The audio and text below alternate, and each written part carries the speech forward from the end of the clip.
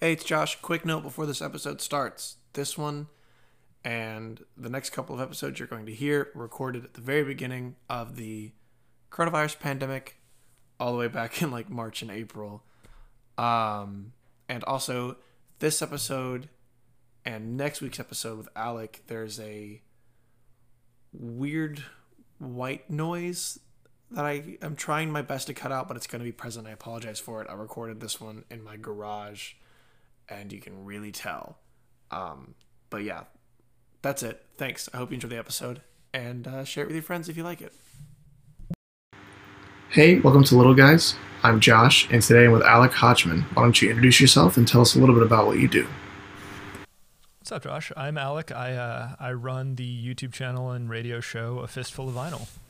We do you want more than that? No, I think that's great. Cool. Well, it's funny. I find myself I find myself explaining what A Fistful of Vinyl is so often to people outside of the scene that every once in a while I'm kind of caught off guard by somebody going like, "Oh yeah, I know what you do." Like, "Oh cool. Like I have 45 seconds left in my elevator pitch if you'd like to hear the rest of it." Right. Well, do you enjoy explaining what you do? Or is it more of a chore at times? Oh, I absolutely enjoy it. I think it's. I'm trying to think of how philosophical to get on this.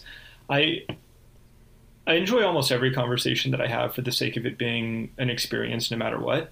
That's not to say that some conversations aren't arduous, or I don't want to listen to my distant uncle's political views or something like that. But when it comes to stuff like A Fistful of Vinyl, I kind of mentioned before the lack of precision in knowing exactly how to explain it to somebody, or what degree of interest they have for me to like kind of correlate with how in depth of an explanation that they get. But I love the idea of every experience being of some value, or of experience having an absolute value, and it's something that I kind of talk about in my interviews a lot too. Where with that perspective, there's no such thing as a negative experience. There can be like challenging experiences, there can be tragic experiences, but every experience offers some movement away from zero in the sense of like the mathematical absolute value of things.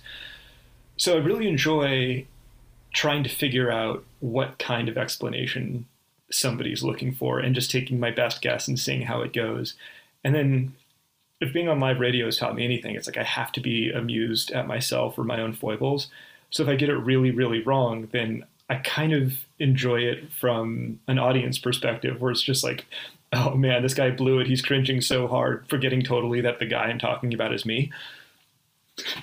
But it's aside from that, it's something I really, really care about. It's the thing closest to my heart as far as like what I spend my time doing, and I could go on and on about it. So it's something that I really love talking about, and I really love explaining, and I really love seeing that kind of spark of understanding as I'm talking to somebody about it. Right. Did your passion for Fistful of Vinyl, I don't imagine it started out when you were working radio at 2 a.m. when you started. That's hard to say. It's one of those things that grew kind of gradually, that like, and I was thinking about this the other day too, where, we put a lot more effort in now than we did even just a few years ago. But it's not like we sat down, we're like, we need to step up, we need to do this twice as hard or something like that. It kind of emerged naturally from realizing that we could have more fun with what we're doing. But you talked about the 2 a.m. thing, and that, for those that don't know, KXLU, live radio station over 60 years old at this point, has 24 hours of programming, or at least did when I was starting out as a DJ. And the kind of gauntlet shift, the one that they give to newcomers to sort of weed out the weak ones, is a weeknight from 2 to 6 a.m. And we did this during the school year. I was a student at Loyola Marymount at the time, where KXLU is located. So we would do 2 a.m. to 6 a.m. and then I'd have like a 9 a.m. psychology class or philosophy class or something, where I just bring in the just most like out there ideas from sleep deprivation. And but I think, to answer your question more directly, I think I wouldn't have been able to do the 2 to 6 a.m. thing without at least like degrees of passion. I think the passion was towards something different. at the time, because we weren't creating content in the modern sense of the word or in the way that we do now. But it was me, it was my buddy John, at times my cousin / roommate / producer, who at the time was just my cousin. He'd come on and we'd do, these late night shifts together. And it was always just a time to kind of like hang out when the rest of the world was quiet. And I don't know, you can learn a lot about somebody and about yourself by just talking with them for 4 hours in the middle of the night, especially if you do it once a week. So I think that's where the passion started for me, was just an interest in that sort of like earnesty, earnestness, whatever. Edit that so I use the proper grammar. Right, yeah. That's something that interests me with people who work on projects for more than like a 6-month period. It's like, at what point did you decide, does someone decide this is something I want to do full time? For me, it was like, I had already released like probably a month's worth of stuff, and I was like, oh, I want to actually do this for like fun and build it into something instead of just doing it because I can. Yeah. I don't know. It's different for everybody. Has like the current lockdown restriction or suggestions or whatever you want to call them changed the way that you approach what you're doing, or changed your level of passion with it? Yeah. So it's kind of become a life raft almost. I graduated college a month before the lockdown, so I left Full Sail. And Good timing. Yeah, I came back to Georgia, and the plan was like, I was being I don't know if hunted's the right word, but people were coming to me with jobs, and I was like, oh, this is great. Nothing could go wrong. An amazing feeling. Yeah, I imagine. So I was like 2 months in my parents' house, and then I'm gone, and then all the job offers stopped, and now I'm here. So I've doubled down into work. I've got a big backlog of episodes now. Like, what our conversation now won't come out until July. Oh, cool. Because of, one, I like to record ahead of time, and two, just I was able to get more people because everyone's stuck at home. Sure. That's good. It can correlate with my birthday. Nice. When's your birthday? July 14th. Listeners, if you're hearing this, add a fistful of vinyl. Happy birthday, Alec. Right. Drop $1 on his Patreon. I don't know. Yeah. Which I think is the most worthy investment, because literally anybody who puts $1 in there gets to see every video we release early. Right. No big deal. No big deal. Yeah. There's not a link below. I can't not plug it. The feeling of shame for plugging something that I care about has long since diminished. I plug stuff all the time. I'll be out and like talking to a stranger, and I'll be like, "Oh, you like music? I talked to this band 6 months ago. You should check out my podcast." Oh, cool. You listen to the radio sometimes? Here's a sticker. Yeah. No, but it's been able to keep me busy, and when I'm done applying for jobs and not getting responses, it's like, all right, I'm gonna go work on the show, whether it be like my presence on Reddit or breaking in through Twitter, stuff like that, or just recording interviews and editing them. It's helped me stay sane. Yeah. Well, like you said, it gives you kind of a cause to work towards, and I think there's, and let me know if this resonates with you, but it's almost like a control thing. Yeah. Where I've noticed that, like, in times of stress, and I've noticed it most profoundly, like following loss, having lost somebody close to you, and that feeling of sort of like chaos or like absolute disruption to your life in a lot of ways can be mitigated by like finding just something to take control of. When my grandpa passed, it was editing a slideshow with and like recording or finding recordings of like old music that he loved, and putting kind of my energy into that. Similarly, like when my buddy Scott passed, it was learning a song that he loved on guitar and performing it at his wake. In times like this, where we're all in lockdown, and hopefully by the time this is airing, everyone's feeling the relief of having lockdowns lifted, we're in a situation where we do not have very much control over what's going on at all. We're all taking the best information we can find and hopefully applying it in the best way possible, and doing the thing that we feel is safest and most important for everybody, upholding the social contract. And that is sort of like a passive activism in a way that just feels like, your job is to wait. So to find something that you can control, that you can have influence on, where you can actually see the outcome of what you're doing, for you, the Little Guys podcast, and for me, A Fistful of Vinyl, it's absolutely a stabilizing influence. Yeah, it's also familiar work.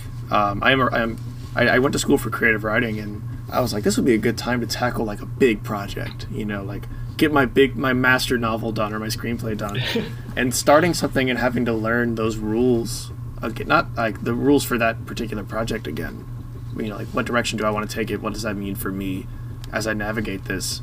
Is different because you have to learn how to control that idea. But this, I know, I've been doing this since not very long, since September of 2019. But that's plenty of time to become an expert. But I know what I'm doing for me. I'm my only employee, so it's not hard to be like, okay, this is how it's going to work.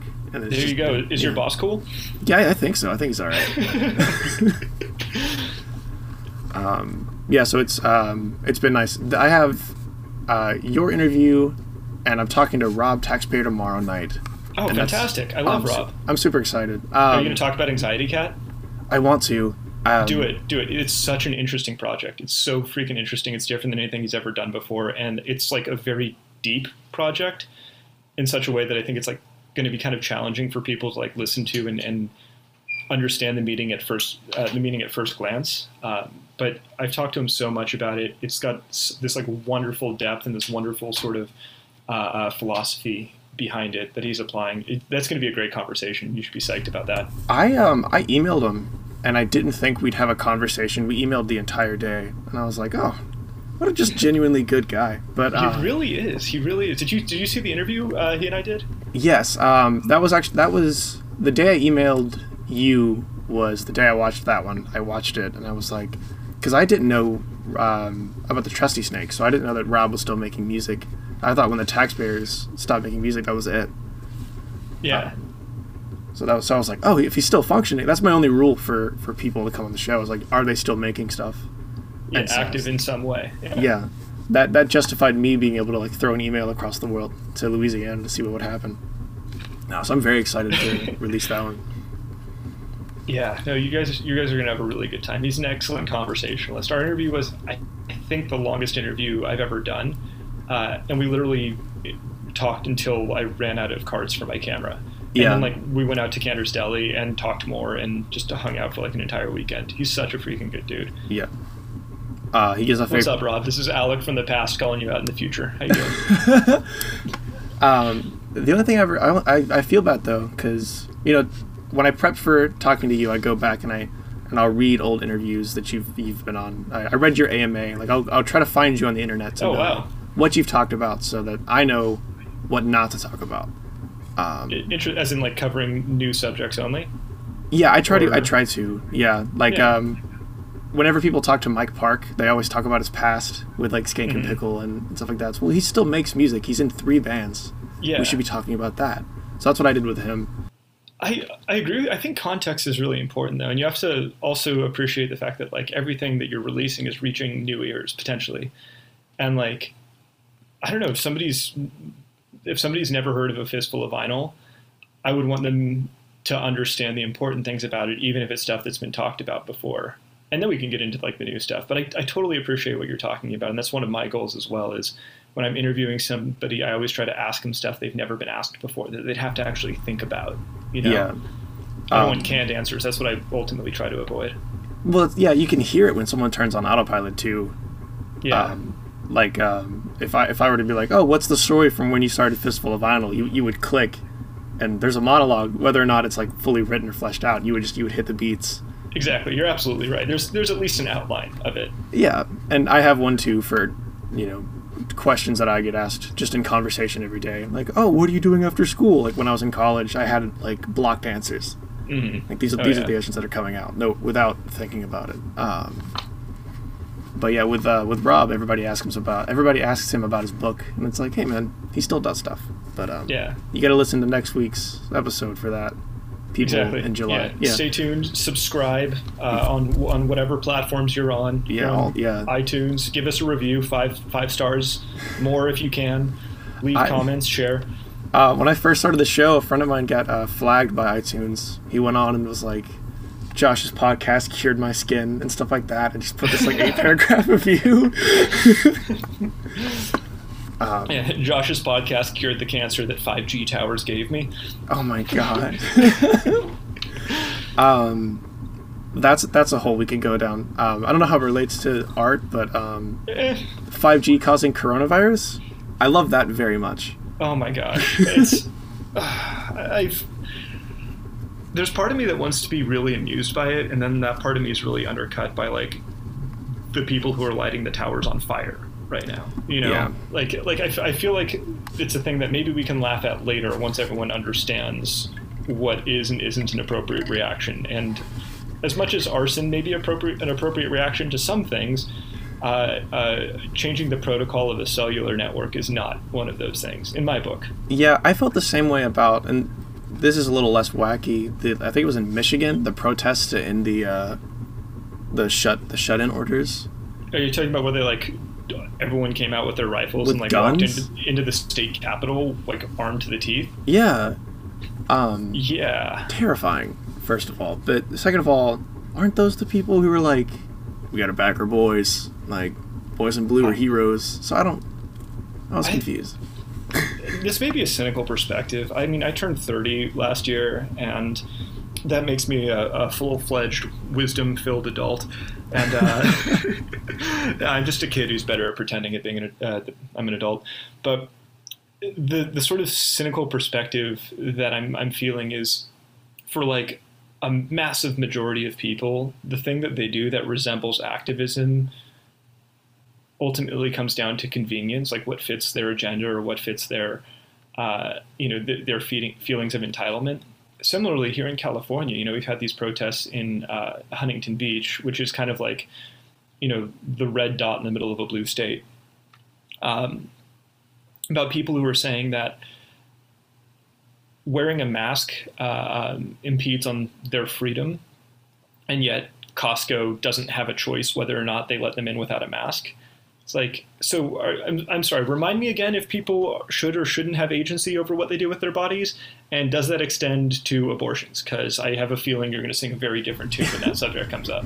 I won't say where because it's a local place, but the owner had been telling people that someone from the health department in Georgia came and they were like, if you don't have a fever scanner to check people, we're going to shut you down. And I was like, that didn't happen. There's no way that story's not real.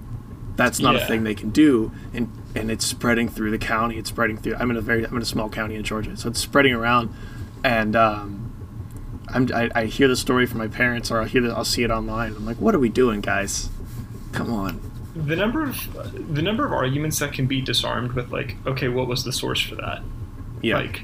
Because so much of what gets disseminated, especially via social media, and then via just kind of like political discourse or political rhetoric among, I guess, just like common people, is that we hear something, it fits our agenda, and so we repeat it. And I'm guilty of this too. I do my best to like keep myself accountable for like, wait, where did I hear that? What was the source on that? And I don't know, trying to create like your own litmus test for the reliability of news, I think is really important, especially now, where I've tried to like only get my news from a small handful of news agencies that are like have a long track record of being unbiased and informational. I disregard any news headline that tells me how to feel about something, or says that someone slammed somebody else. It's like because all these have this sort of undercutting agenda of needing to be profitable, needing to get clicks, and the story "everything's fine, be cool" doesn't get clicks. Yeah, and that's my problem with websites like Huffington Post or Breitbart. Is it's like it's so like, what's the ideal first, and then what's the idea behind it? Mm-hmm. And it's frustrating, one, as a writer, because I'll read it and I'm like, you're not really giving me the information you said you're going to give me. But also, as a human being, it terrifies me because I know that I can look at an article from a website that trenched in value and go, oh, there's nothing here to be learned. This is an echo chamber. Yeah. But not everyone does that. Not a lot of people, like you said, have a litmus test. Like, why do I agree with this? Exactly. People usually don't ask that. Exactly. Well, we don't second guess when we're being pandered to. You know, if it agrees with you, then like our kind of natural response is to not think about it again. Yeah, I agree. It's terrifying, but you work in the public space on free radio. Yeah, I try to. Are you ever afraid to dip into politics? That's an interesting question. I try to. That's a really interesting question. first things first, to use the word work, and this is something that I try to speak to. Everything a Fistful of Vinyl based is volunteer. Fistful of Vinyl is not my job. None of us get paid. We have an ongoing joke that we're on revenue negative radio. I'm going to start a hashtag. Everything that a Fistful of Vinyl gets via like Patreon or any other platforms stays within the project. And accumulates very slowly, and then maybe like once a year or something we get to like get a new lens, or we're saving up for like stabilizers right now. We bought like a pretty kick-ass audio interface last year that would allow us to record and present live audio simultaneously. We haven't done that yet because, again, not allowed outside. But the infrastructure is growing. But yeah, everything that is done for a Fistful of Vinyl is done on the premise that like you love what you're doing, you believe in the mission behind it, and you volunteer your time, energy, money to be a part of it. But to get back to your original question about kind of taking a political stance, a Fistful of Vinyl as a platform does not have, nor does it need, a political stance. And I've got a couple addendums to that. One is stances that a Fistful of Vinyl has that I believe shouldn't be political. Like, we are absolutely inclusive. We consider ourselves egalitarian. We do our best to not tolerate, and I say do our best because YouTube comments are incredibly hard to keep on the pulse of, but to not tolerate anything phobic or racist or bigoted in our comments. And we make sure that like the artists that we work with have similar philosophies where they believe in a person is a person is a person, and that's fine. Regardless of what your gender expression or identity is, or who you're attracted to, or race, or any of those things. In a perfect world, all of those things are irrelevant. That being said, I have political opinions. Alec has political opinions, and I do my best to, when I offer something that has a political leaning, to present it with the caveat that like this is not necessarily what the other people involved in a Fistful of Vinyl believe. This is not what the platform itself stands for. Insofar as like a Fistful of Vinyl maybe doesn't have a stance on universal basic income or socialized healthcare, but Alec 100% believes in those things. At least the healthcare one. I'm like 80% there on universal basic income. I got to do some math first. Yeah. I know do you ever feel like, let's say you're doing a conversation and like a political idea comes up, and it's fine for you to give your opinions, which you should. Are you ever nervous about the repercussions of that? Like some troll on YouTube hears it, and now you've got an 8-paragraph essay in your comments about how you're wrong. Do you know Andy Kaufman, the comedian?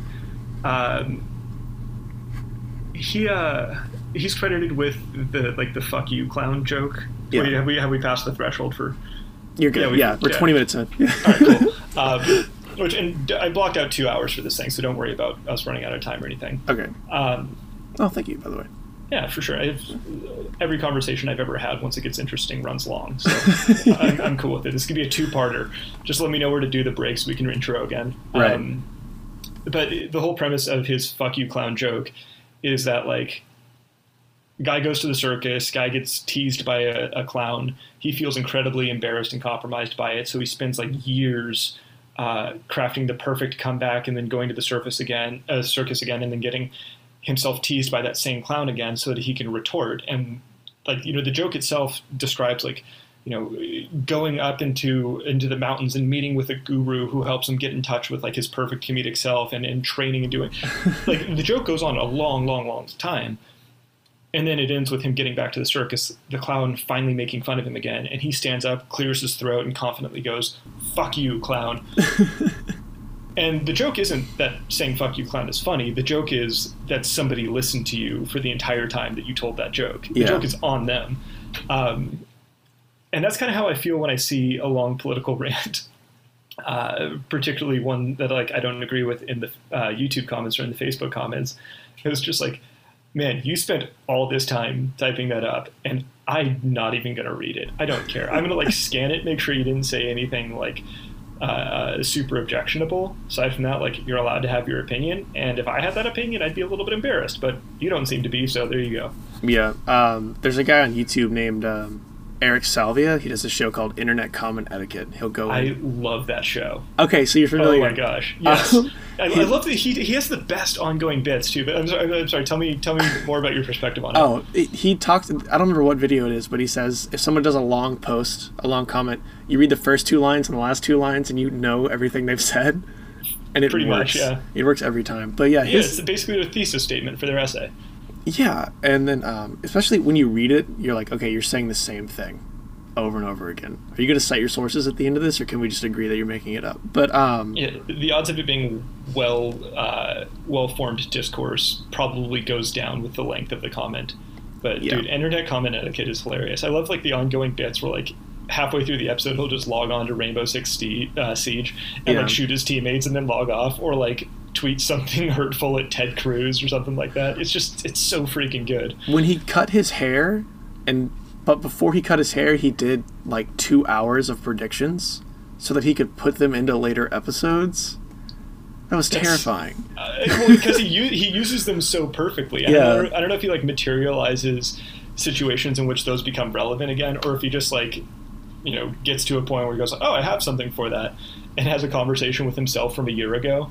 Yeah, I don't know, but I definitely like to mute him. I go back and forth. I'm probably going to email him because as a comedian, he's a interesting one to me. Yes, yeah. He understands his platform, I would say, perfectly. Yeah, he reminds me of like, and this is a weird step, but like the Project Filthy Frank years ago was a parody of that kind of person. Mm-hmm. And I feel like Internet Comment Etiquette is the same way, because when I see him out of character on podcast, he's like, I actually enjoy you being like in my presence, not in my presence, but like in my day right now. Yeah, just cool. As a human and not necessarily as a performer in that moment. Yeah, big Andy Kaufman vibes, except for he knows when to stop being the character. Yeah, the joke isn't how long the joke is. Yeah, he's not wrestling women. Yeah, but that's something I wrestle with. Am I allowed to, share my opinions? Because right now, at 21 years old, most of the time the answer is I don't know.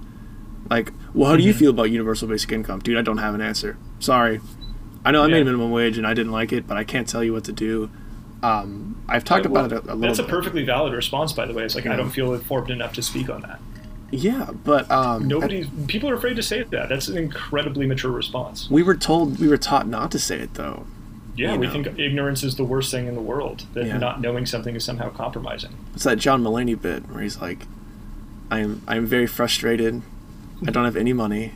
Sure, you can understand the situation I'm in right now. Yeah, I empathize with that.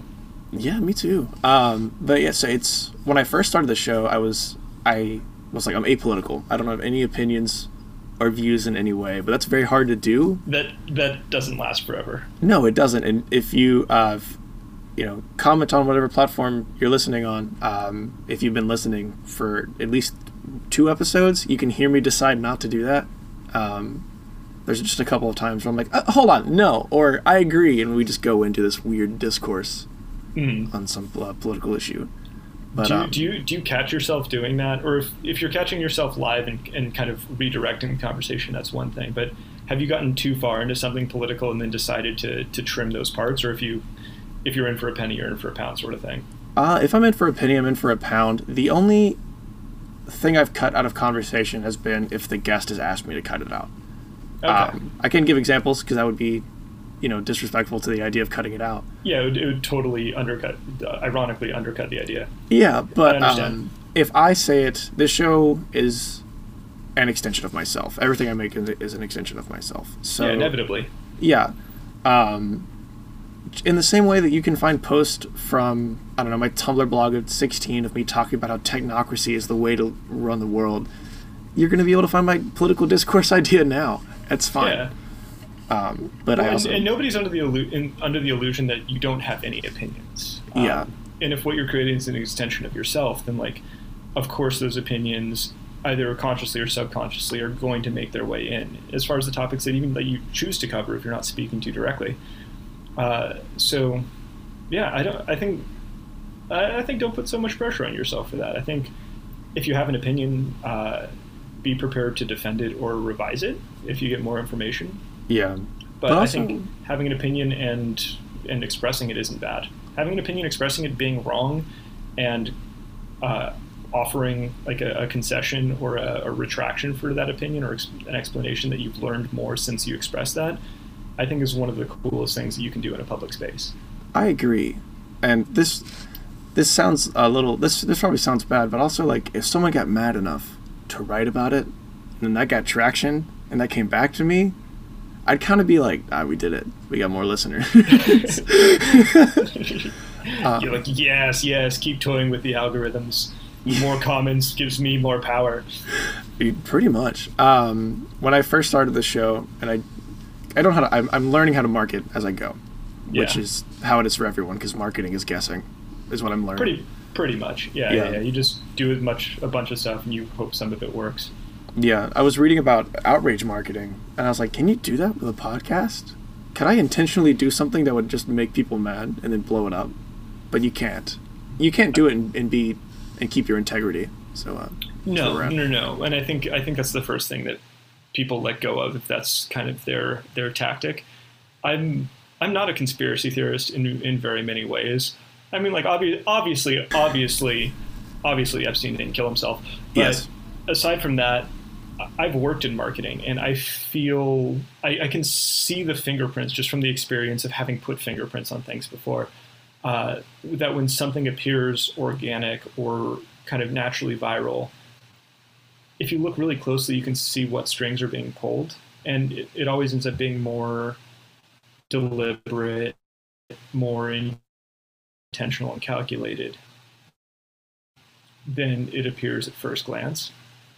So something like outrage marketing is like kind of a marketing strategy. Yeah, man. Usually fabricated. The famous one is the Grand Theft Auto games. They hired a guy to bring in a guy for marketing, and he built the committee that then tried to sue Rockstar Games for making Grand Theft Auto. It's all inside, man. Which, from a marketing perspective, is brilliant. And I think marketing and honesty tend to be at like a 90-degree angle to one another, where it's very difficult to hit the point where they agree with each other. So the person who upholds honesty in my mind goes like, okay, that was a dirty play. The person who appreciates successful marketing in my mind goes like, damn, dude, that was brilliant. Yeah. So are you community focused when it comes to growing your show, or do you kind of look at it like marketing? Like, is it clicks first, or is it listeners who are actually going to gain something from what you put out? Absolutely the latter. Other platforms that I've watched grow at times faster than ours, and having been reached out to by services who say like, hey, we've worked with so-and-so platform and we got them 5,000 perceived subscribers overnight, and we can work with you for this amount of money.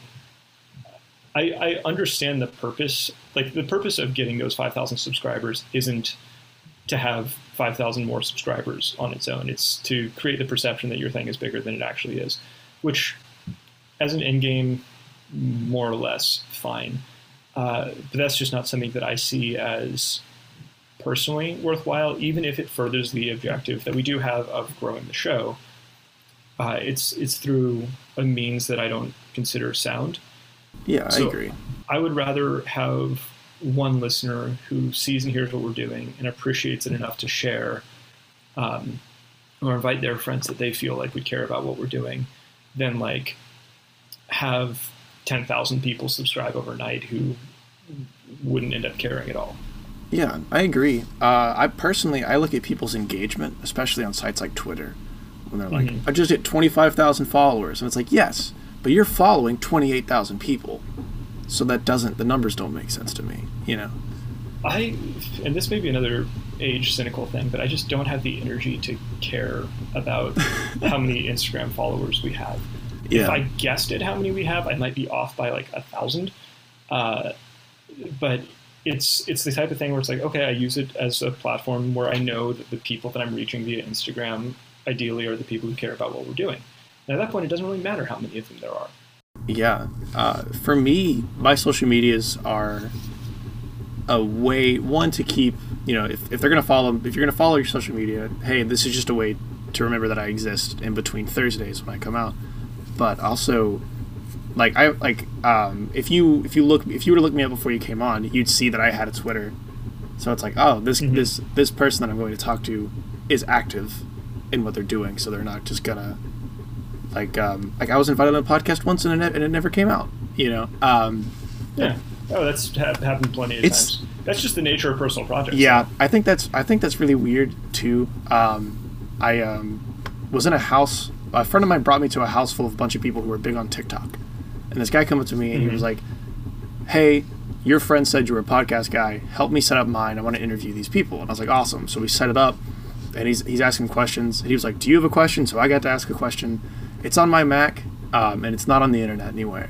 It's on that guy's computer too, and it's interesting because whether or not we admit it right now, we are performing in a small bit. Yeah. Yeah. Yeah, and I don't think that's mutually exclusive with being authentic, but I understand. Yeah, and so it's cool to have this idea of, not that I'm saying people are inauthentic, but everyone in the house at the time was playing a role that didn't have to be played, and so it's cool to have this little bubble of what we were operating under when it doesn't do anything. I think it's neat. Yeah, well, it's kind of funny too. Like, as much as possible, I want to abide by the philosophy of like a little bit what I was alluding to earlier. Is like, if this matters to one person, then I'm happy. And in kind of the same way, that podcast episode you did for a TikTok guy, which I'm sure he's hurting for it. Yeah. What if that episode was just for you guys? Who's to say that's successful or a failure if you guys just like enjoyed making it? Yeah. That's the idea with this that I've adopted. Originally, I wanted to do it, get 1 million subscribers, do my the MeUndies ad that every podcaster does, and then dip out and be done. But that's not how it works, I found out. So now it's like, how much fun can I have with it in the long run? That's the plan. Yeah. Well, and that's the thing that you can't fake. That's the thing that you can't quantify. Yeah. Is if you hit 1 million subscribers and you do a MeUndies ad where you either truthfully or facetiously talk about wearing underwear, then that's a metric for success. But if that's your only metric for success, then the entire way there, you were just faming after one thing, and then it happens and it's a moment, it's ephemeral. And if you said that's your success condition, you're done. Yeah. But if your success condition is to enjoy what you're doing and get better at it, then you're successful every day. Yeah, I agree. I also like setting attainable goals throughout a year, because then when you achieve those, you feel like you're doing something other than going after a number. Like if I said I want 1,000 listeners a week by the end of the year, there's a good chance I won't hit that. So when that comes, when it's this September and I'm at my year mark, I won't hate myself because the other goals I've hit will make up for that, which is nice. Yeah, and I think that kind of goes back to the idea of having control over something being healthy mentally, where in the same way that your podcast is a stabilizing element for you in a time of chaos right now. If your goals are things that ultimately come down to you deciding to pursue it to a certain degree, then you also get to reap 100% of the benefits. Yeah. You're familiar with imposter syndrome? Yes. Have you heard of that? I'm not good enough to have imposter syndrome, so. You got to earn it. Yeah, you got to get there. It's kind of the same presence that I've had in almost everything that I've done, at least in my adult life, where I graduated with honors from my university, and as I'm walking across the stage, I remember thinking I'm so happy I got to walk before whoever gave me that honor realized their mistake. It's not that I worked hard and I earned this. Similarly, it's man, I'm so happy that the people who listen to A Fistful of Vinyl haven't, I don't know, grown tired of me yet, because they will at some point. And it's just this this really negative, persistent voice that exists somewhere in the back of my head that just tries to undercut everything. So with something like, we're almost at 10 million views, that voice is going like, yeah, well, that wasn't you, that was an algorithm. And I said, well, fuck you. I did a lot of work. And I know it wasn't all up to me, but as much as possible. And I guess I'm more speaking from like a personal success condition. That's why I try to focus on the things that like I have control over. I'd feel much more successful with, I sat down all weekend and I edited, a full session or 3 videos, and I'm well prepared for the next few weeks of releases. That to me is so much more fulfilling than this one video that we released somehow got like the right algorithmic traction, and instead of getting like 5,000 views in a day, got like 25,000 views in a day, which has happened a couple times and is too random for me to replicate. So it doesn't make sense for me to take credit for that. Yeah, but at the same time, that wouldn't have happened if you wouldn't have released it to begin with. True, which is why the creation of it is the success condition. Yeah. I don't have, once it's out there, it's out there. Yeah. And I can do my best with positioning it correctly, but like, I don't know, you're floating a boat down a river and just hoping it makes it. I agree. I have a... You're also not on the boat in that metaphor. I don't know if that tracks. What was I gonna say? Oh, my best friend Barbara. She's my imposter syndrome cure at times. Best friends are good for that. Yes, I did an interview with Marco from Mustard Service. He's their lead singer, and I was super nervous. So I said every like 4 words, like I'm doing now, and it sucks when you start thinking about it and you just get all tripped up. Yeah, and so I called her afterwards. And I told her, I was like, oh no, I keep saying like. And she was like, nobody cares. You hear it because you're listening to how you're speaking. We're just listening to the conversation. And I was like, oh yeah, you're right. Okay, cool. And that's the full conversation. Yeah. But it is kind of relieving to hear that I'm not the only one who will receive something and then immediately try to give it back. I was buying my stoles at graduation at Full Sail. And the dude giving them to me was checking to see if I'd earned them. And I asked him, I was like, make sure you check, because I don't know if these are actually mine. And he was like, dude, what do you mean? He's like, you've already given me money. I just want to make sure these are the right ones. And I was like, oh, yeah. Never mind. His prerogative isn't to check to see if you've earned it or not, I guess. My name's on the spreadsheet. Or at least he doesn't care, yeah. That's interesting, where there's almost a certain, like, tempting idea of relief to being able to distance yourself from an accomplishment, where I think it comes from the idea of prioritizing being humble or modest almost to a fault, where it's, I also feel like, and I've been professionally, like I've been a manager before, and I really adhere to the idea of like internalized criticism and externalized praise, where, if I'm a manager, then anything that goes wrong is something that ultimately passed through me. But if things go right, it's because everybody did something right. And it makes so much more sense to me, like cognitively speaking, to want to uplift other people. And then we're also phenomenally talented at being our own critics. We criticize ourselves less fairly and more harshly than anybody else wants to or would care to, or is even capable of, barring maybe that guy who wrote 10 political paragraphs on YouTube. But that's what I was saying, like, best friends are really, really good. Where, like, I'm applying for jobs right now. I got laid off in the whole thing. And I was talking to a friend of mine last night about this feeling of imposter syndrome, where I'm like hesitant to apply for a job that I want because I feel like I'm going to find out I'm not qualified for it. And that the thing that I believed, like the confidence that I had in myself, was somehow delusional. And she was like, you are, and she just spoke really highly of me in a way that, like, it didn't feel like she was just pandering or anything like that. It was like, it's all stuff that, like, logically I know is true. Like, I know I was really good at my job before I was laid off, and I know my layoff didn't have anything to do with my performance.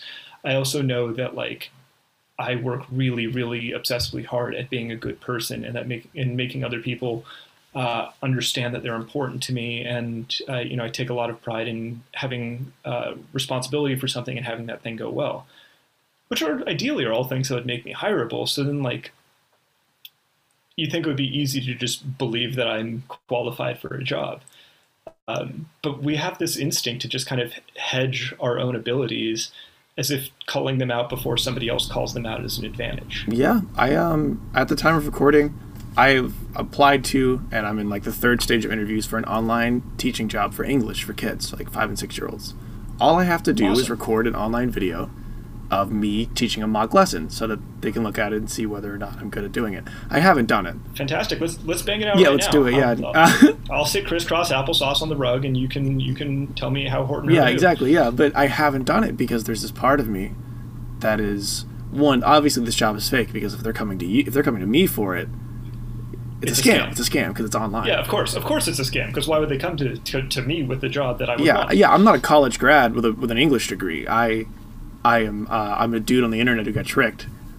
So how do you deal with it? Like, do you have a way around it, or are you still in it? This idea. It's something I deal with every day. And I think kind of tied in with this, and maybe the first lesson in overcoming with it, is accepting praise, which was super difficult for me for a long time. Somebody would go like, "Hey, like, I love that session you recorded," or "I love that interview you did," and I'd be like, "Oh yeah, like, that's cool. I'm glad you liked it. I wish we'd used better cameras," or "Oh man, like, yeah, I wish I'd like studied harder for the questions, or been more confident in my tone," or something like that. It goes back to that idea of like hedging or undercutting because of this sort of inflated idea of modesty that we have. And it took somebody else explaining to me, just like, "Dude, just say thank you. Yo, I like that interview you did. Oh, hey, thanks, man. That means a lot to me." It's an honest response, and it's me also training myself to, one, respect other people's opinions that are theirs, and two, to work myself out of the habit of hovering my thumb over the self-destruct button every time I have hope. I think you're right. Especially when you see people like Neil Gaiman talk about like their works, and someone would be like, they say Sandman is one of the best literary works in the past 50 years, and he's like, yeah, thank you. He doesn't say, well, here's what I don't like about it, even though statistically it's been long enough since he's written it that he might hate Sandman by now. That happens a lot with musicians too, where they're like, I'm not playing that album anymore. It's not me or I hate it. So to see people be able to just be like, yeah, thanks, cool, is very interesting to me. It's very, it's like, I'm gonna copy that. Yeah. Tying this back to what I do, there's been a handful of times where I've been working with an artist, and I always try to establish like relevance, right? If an artist is coming on, I would love them to perform the song that introduced me to them, or the first song of theirs that we played on air in a studio sense. But there have been a handful of times where we've had an artist come on, and I've talked to them about a song. Sometimes it ends up being one of their better known ones, sometimes it just ends up being an old one. But there's this sort of degree of reluctance for them to play it. A couple examples that come to mind. We've got an older one that's the band Titus Andronicus out of New Jersey performing a song called A More Perfect Union. And it's this like 7-minute long, multiple movement like rock song that just it's punky, it's upbeat, it rips. That's like several different keys and time signatures throughout, and to top it all off, it's got just an awesome Springsteen reference in there. But I asked them if they would play it, and the lead singer Pat Stickles tells me, like that's a hard song for us to want to play, because whenever we perform live, like in a bar or something, we'll see everyone just kind of standing around and having conversations. But then when that song comes on, that's the one that they jump around and move to, and I want us to be known for more than that. Totally respectable, totally understandable idea. And on top of that, just like a very conscientious response. And my reply was, like, I'll 100% leave it up to you. This is your performance. I'll tell you why I asked you to play it, and that's that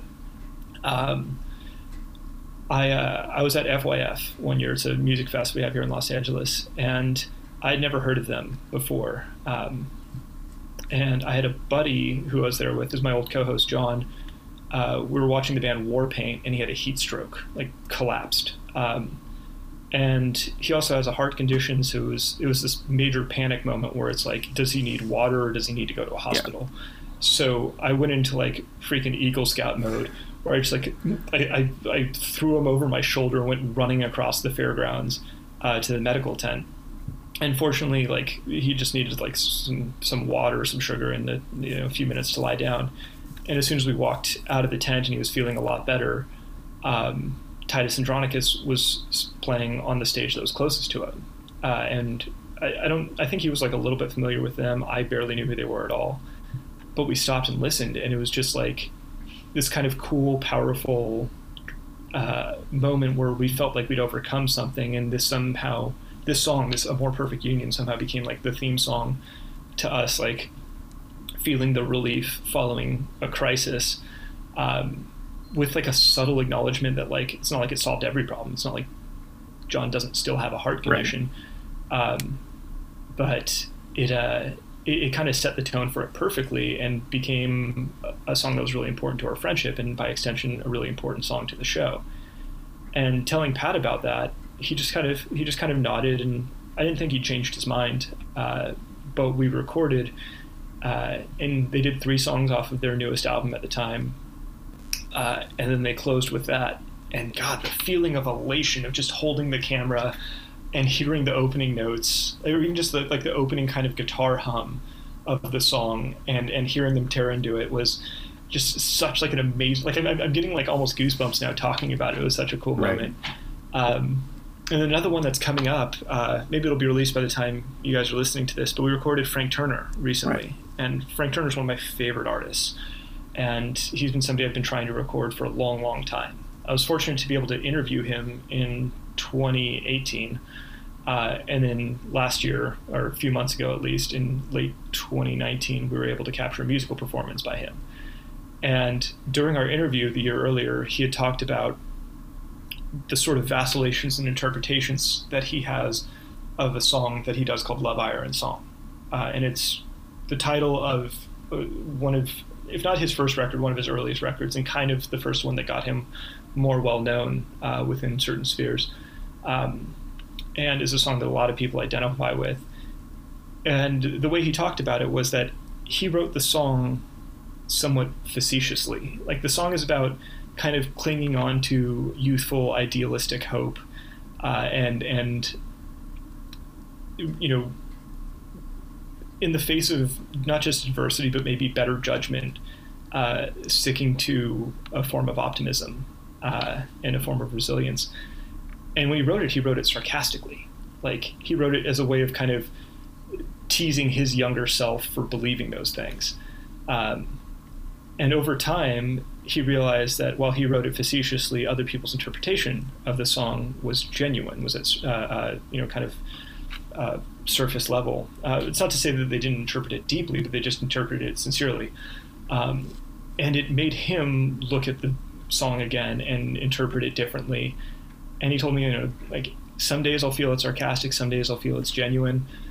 So when we finally got him back for a musical performance, I reminded him of that part of our interview and asked if he'd do it. He also doesn't play that song live. And he kind of acknowledged the significance of it and was totally down to play it with that context in mind. Nice. And even afterwards spoke to, like, I think I actually believe that song today. It was a really cool moment, which hopefully if it's not already on youtube.com/afistfulofvinyl or afistfulofvinyl.com, it will be soon. Right. Links below, of course.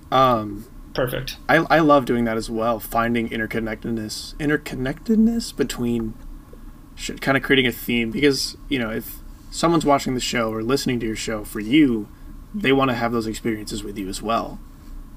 Yeah, definitely. So that's good. We're coming up on an hour. Do you want to do another part?